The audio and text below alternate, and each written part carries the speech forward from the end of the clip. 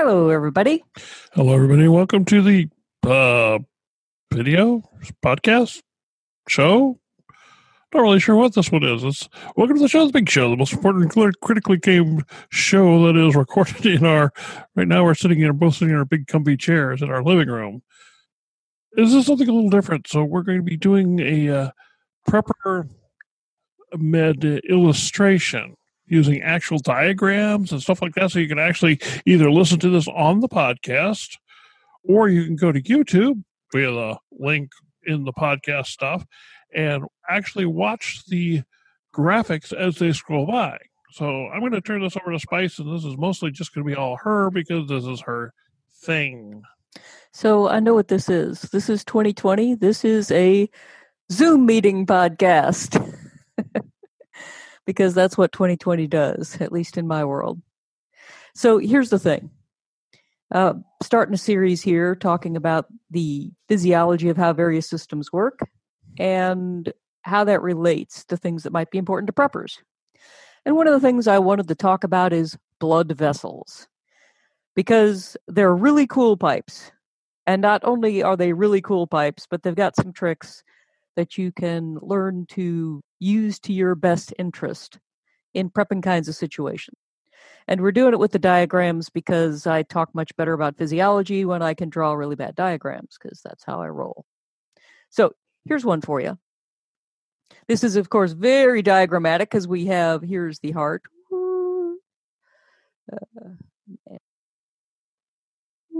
There's the heart. Right side of the heart, left side of the heart. And the right side of the heart just pumps the blood to the lungs so it can pick up oxygen and lose carbon dioxide, send it back to the left side. And the left side of the heart pumps that blood everywhere else.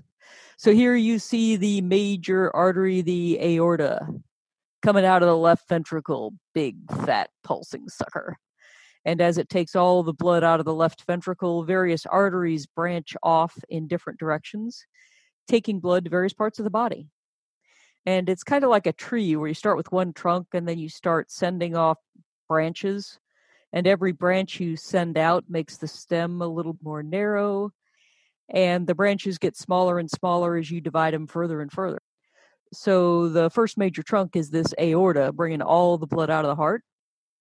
And then it starts sending it around. It's got the big arteries. And then the arteries, once they get inside these individual organs, they're going to branch into a number of smaller vessels called arterioles.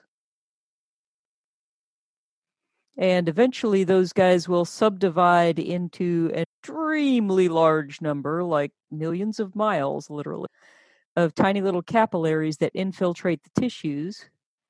And here is Joe, your body cell, sitting out here. He's going to be able to trade materials with the blood in the blood vessels as they go through the capillaries. And then we're going to collect that blood, which is now lower in oxygen and nutrients and higher in wastes. And we're going to have some venules that are going to collect into larger veins. And then we're going to bring the blood back to the heart so we can do it all over again. So that's the general circulatory pattern. And the main focus of today is a cool little trick that these small vessels have. I'm going to wrap some around here, and I'm going to wrap some around there and around there and around here. A lot of these blood vessels have smooth muscle wrapped around them. And as you can see in the little drawing there, they're wrapped around it like you had your arms sticking out and you wrapped your fingers around your arm. So the circles of muscle are around the vessel.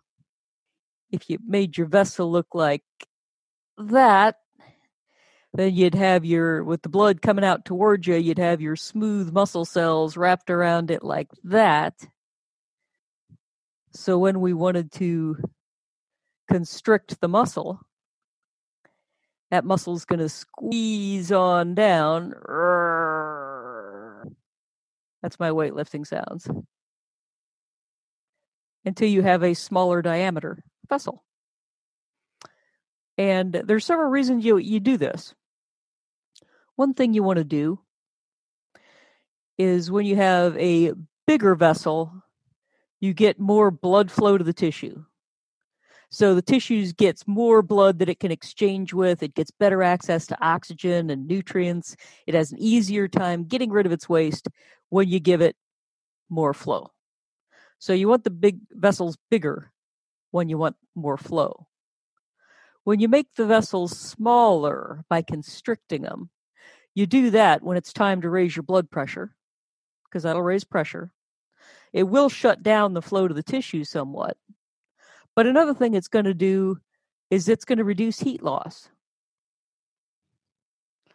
So the major reasons you want to change the size of these vessels, you want to increase the flow when the tissues are active.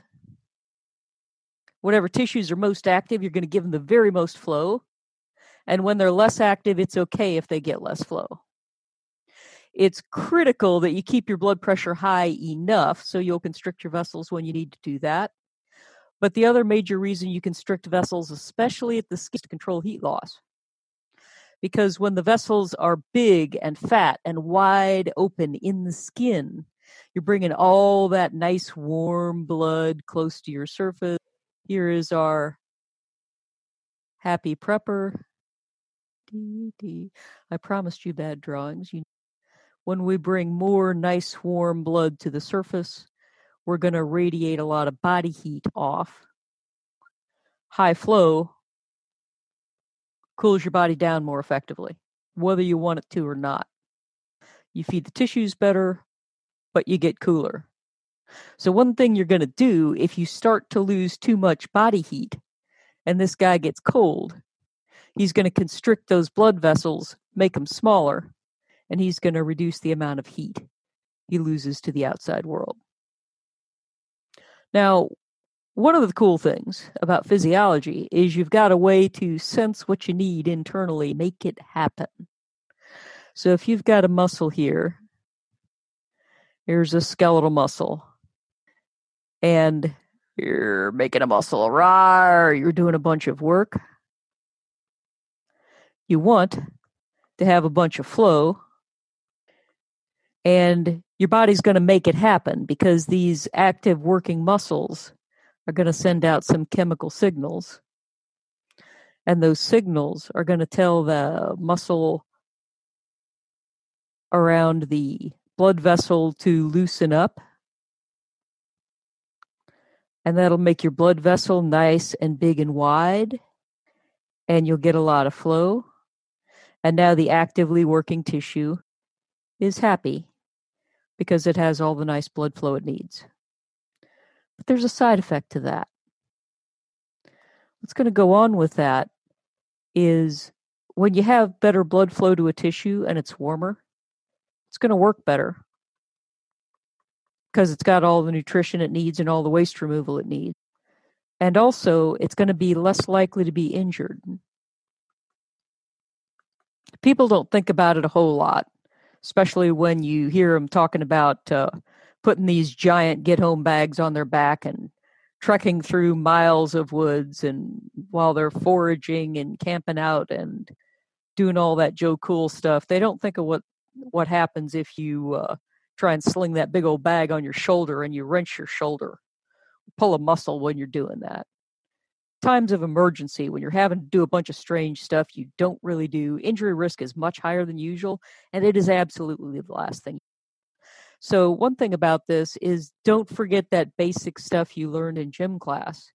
If you're going to have to be doing hard work, especially if it's out in the cold, where the blood flow is restricted in the first place, you absolutely are going to want to make sure you reduce injury by increasing the flow to the tissue before you get heavy about it. And there's a couple ways you can do that. Give it a try, Salty. You want more blood flow to a muscle because you're about to have some big old heavy stuff pushing your emergency vehicle out of the mud so you can continue your bug out. What can you do? You can warm up. Why, yeah. You can do your warm-ups. You can stretch. You can eat lots of chocolate. Yeah. Eating lots of chocolate is always a winning idea. But the actual effective thing I was going for there is you don't start right in, jump out of that vehicle, put your shoulder behind it, plant your feet, and put your absolute foremost effort to it when you're out there in the cold and shivering, because then you rip something wide open when you got no way to get it fixed, and you're half lame for the next however many weeks or months. It's a bad answer. So instead, you find out you're stuck. You take a moment, you walk around a little bit, you swing your arms a little bit, you get the blood moving. You've been cramped up in that vehicle for a while. You get the blood flowing before you set your shoulder behind that thing and give it your major shove. And that way you're, one, more likely to actually get the thing pushed out of the mud because your muscles are going to work better. And two, you're less likely to tear that muscle into pieces, so it's not going to work for you properly for the next week. So be thoughtful of that, especially when you're out in the cold. Now, it's a little hokey, but I've seen it on baseball games on TV when these guys are going to go pitch. They'll have these special jackets made that cover only their one arm and shoulder, so their pitching arm stays nice and cozy. It reminds me of that movie, some cheesy sports movie about baseball where the guy wanted hats for his bats, keep bats warm. That is not a cheesy. That is major league. That is a work of art. Keep bats warm. But it doesn't help you hit a curveball. No. However, keeping the arm muscles warm will help you throw a fastball or throw the curveball in the first place. So they have these kind of cheesy little one-shouldered jackets they put on to keep their pitching arms warm. Really, it's okay. You can put on a whole jacket and keep your whole body warm. But if you don't have time to warm up, start with lots of layers on. Because we're talking about somebody who's going to be working out in the cold. So you got this body that's going to be working out in the cold.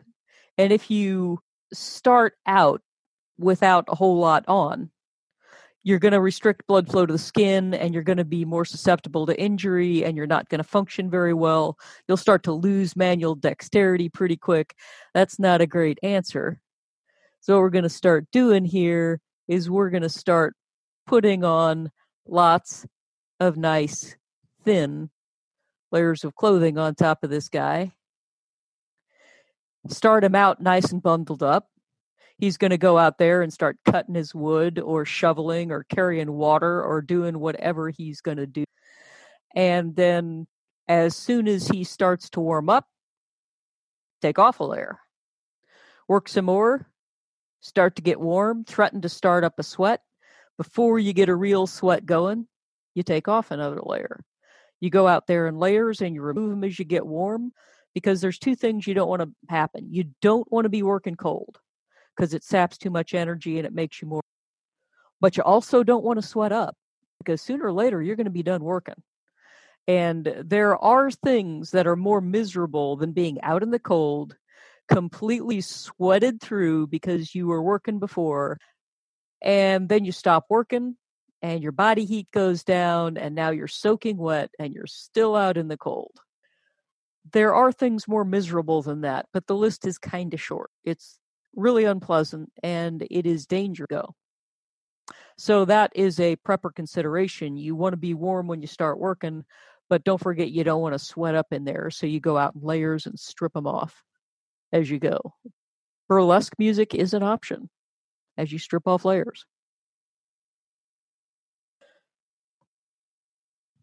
On the other side of that is the fact that people are often wondering what's the best clothing they can wear out in the cold to protect themselves.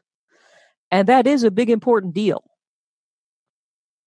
But the more effective way to warm your body is actually to keep it moving. And there are two parts to that. When you move, you'll generate more core body heat. And when you have plenty of core body heat, you'll go ahead and open up those blood vessels to the skin so you can start radiating that heat off. That brings the heat closer to the surface. That's going to make you more comfortable, and it's going to maintain your dexterity and your strength and your abilities and all that. So you generate heat in your core. I know this when I cycle. When I go out cycling this time of year, it's about refrigerator cold outside this time of year. So when I go out cycling, I go out and the first half mile, my fingers and my toes start going numb. I'm like, okay, you can't let your fingers go so numb that you can't grab the brakes. But other than that, you keep going for another mile and a half. By about 2 miles in, I'll have generated enough core heat that it goes ahead and starts sending blood back to my fingers and toes, and my fingers and toes will warm up even though I'm still out there in the cold. So moving is a more effective way than clothing of keeping your core heat. But if you're moving, you got to keep fed. When I go out for a ride in the summer, I'm about 30 miles in before I start needing to eat. If it's winter, it's 15 or 20 miles because you burn through a lot more calories when you're exercising in the cold than when you're exercising in the warm, or at least I do. Time for an aside here. Please note that this isn't the same exact thing, but it's much easier to become dehydrated in the cold because you don't want to drink as much as you do in the hot, but you still need to keep hydrated in the cold. Okay, back to your. I'm going to leave that note here because I'm going to be right back there because I married a smart man. So yeah, you do need to keep fed when you're working out there because I find I get cold even when I'm still moving if I don't eat. And I'm sure it's because I don't have enough easily available calories to keep the motor running as hot as the motor would like to run.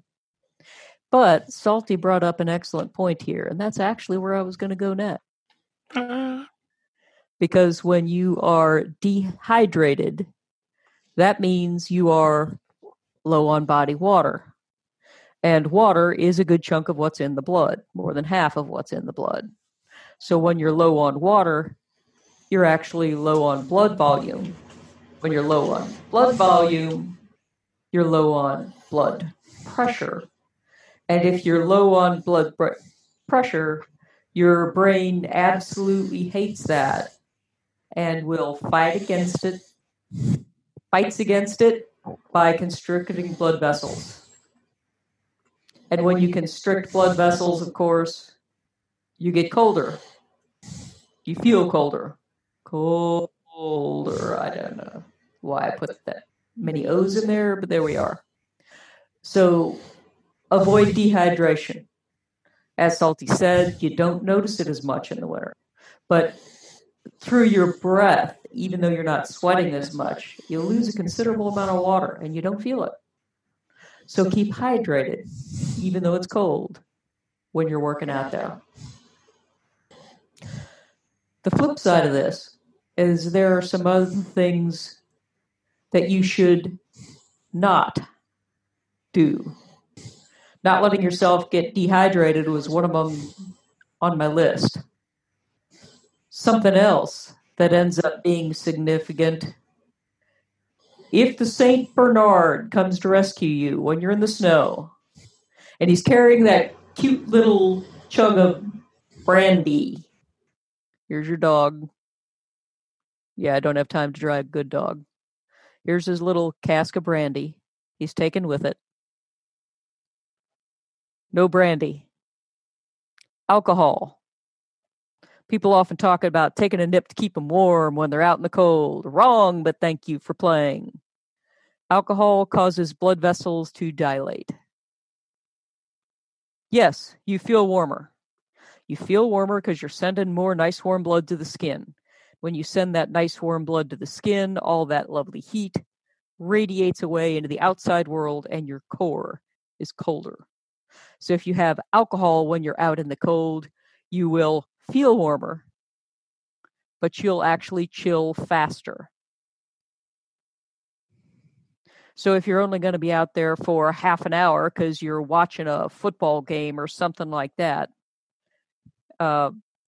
it's not a tragic deal. But if it's an actual strategy to keep warm in the cold, you picked a pretty lousy strategy. Avoid the alcohol if you need to stay warm.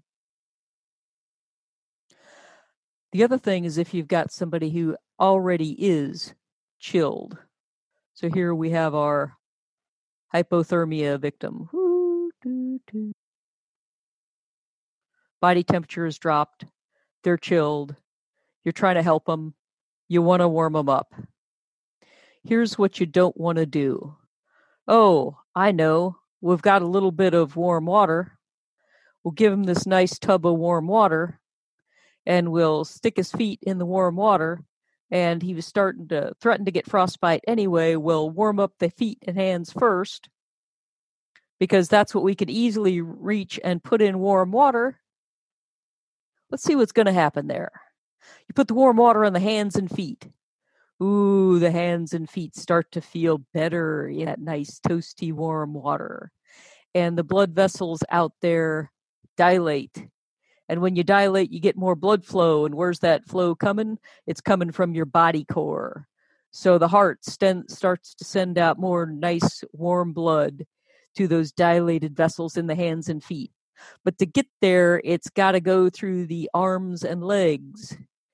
And it is still cold out there in the arms and legs, which means the blood that's going out there loses heat, and the blood as it goes back in loses heat. You bring cold blood back to the core. You actually get worse chilling. So you've tried to warm them up by putting their hands and feet in cold water, and you've made their hypothermia worse where it counts. And where it counts is primarily right here, because if you get that heart cold enough, it will stop on you. So it is, according to the wilderness medical experts that I've read, an error of judgment to try and warm them up by putting hands in warm water. Instead, you've got this person that's cold. You want to warm up their core. You want to apply the heat here at the core if you can before you warm up the extremities. Let the extremities have limited blood flow for a while. They'll be okay. If there's frostbite, all right, there's already frostbite. It's not going to get worse if you leave it be for a while. If you've got both frostbite and hypothermia, you treat the hypothermia first and you deal with the frostbite later. If they're hypothermic, you warm the core. Maybe put that warm water into some water bottles. Maybe you've got a bladder for a backpack zipper thing. Put the warm water in there. Or you take some stones that have been around the fire and you wrap them up and get them nice and warm. And you put those warm things on the armpits and groin where the blood's coming back from the limbs toward the heart, and you warm it. Put them on their stomach and warm up their chest. Maybe you have them lay on something warm, or certainly on insulation. You warm the core first, and that'll actually bring up the core body temperature while the blood is still not moving very much in the arms and legs. As you get the core warm, you'll start sending warm blood out back to the extremities, and you'll get them warmed up by and by. Just don't start there. Start at the core first. Take that St. Bernard. There he is. I'm muting my mic. Well, so you take that St. Bernard, the one with the whiskey barrel on it. You pop the whiskey barrel off. You take the St. Bernard, you put the St. Bernard inside the sleeping bag with the person, probably right there next to the person. And while the person's warming up and you're in your nice warm little tent area or whatever, you drink the whiskey. Oh, win all around. Score. Maybe. But then afterwards, you really don't care whether the person. Okay, no, maybe not. But having the dog lay on them was a great idea, actually. Their body temperature is even a little warmer than yours. A nice, warm, living blanket snuggled up to you like that would be a great help. That's a great way to warm a person up. In fact, if you don't have warm water bottles or something else and you have a hypothermic person you're trying to save, whether you are that fond of them socially or not, if you don't want them to freeze to death, you might strip down to almost skin and crawl in and hug up real close to them to give them body heat. Yeah, I'd have to like a person for that. I'm just, grumble. Getting a hug from a stranger is bad enough. Getting a full body, close skin hug from somebody else is... Yeah, no. Just Wilson Flowers.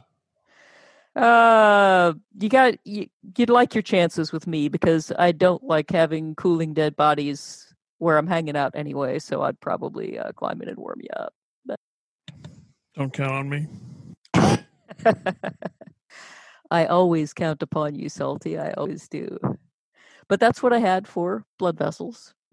So you can do these approaches to get them to constrict or not constrict to the level you want to get the kind of effects you think are best for you. That's the basic story. Okay, now we're going to, in the future, do another one on the pulmonary system that's a little different based. It's going to be about bleeding, but that's a different story. The vascular system. Yeah, vascular. That's a different story, but still, a lot of what you have heard here affects what you see there. Yeah, everything is tied to everything else, but that one's going to be about blood, and this one is about vessels. So, all right, we'll talk to you later. Thank you for joining us, and hope you enjoyed it. Bye-bye.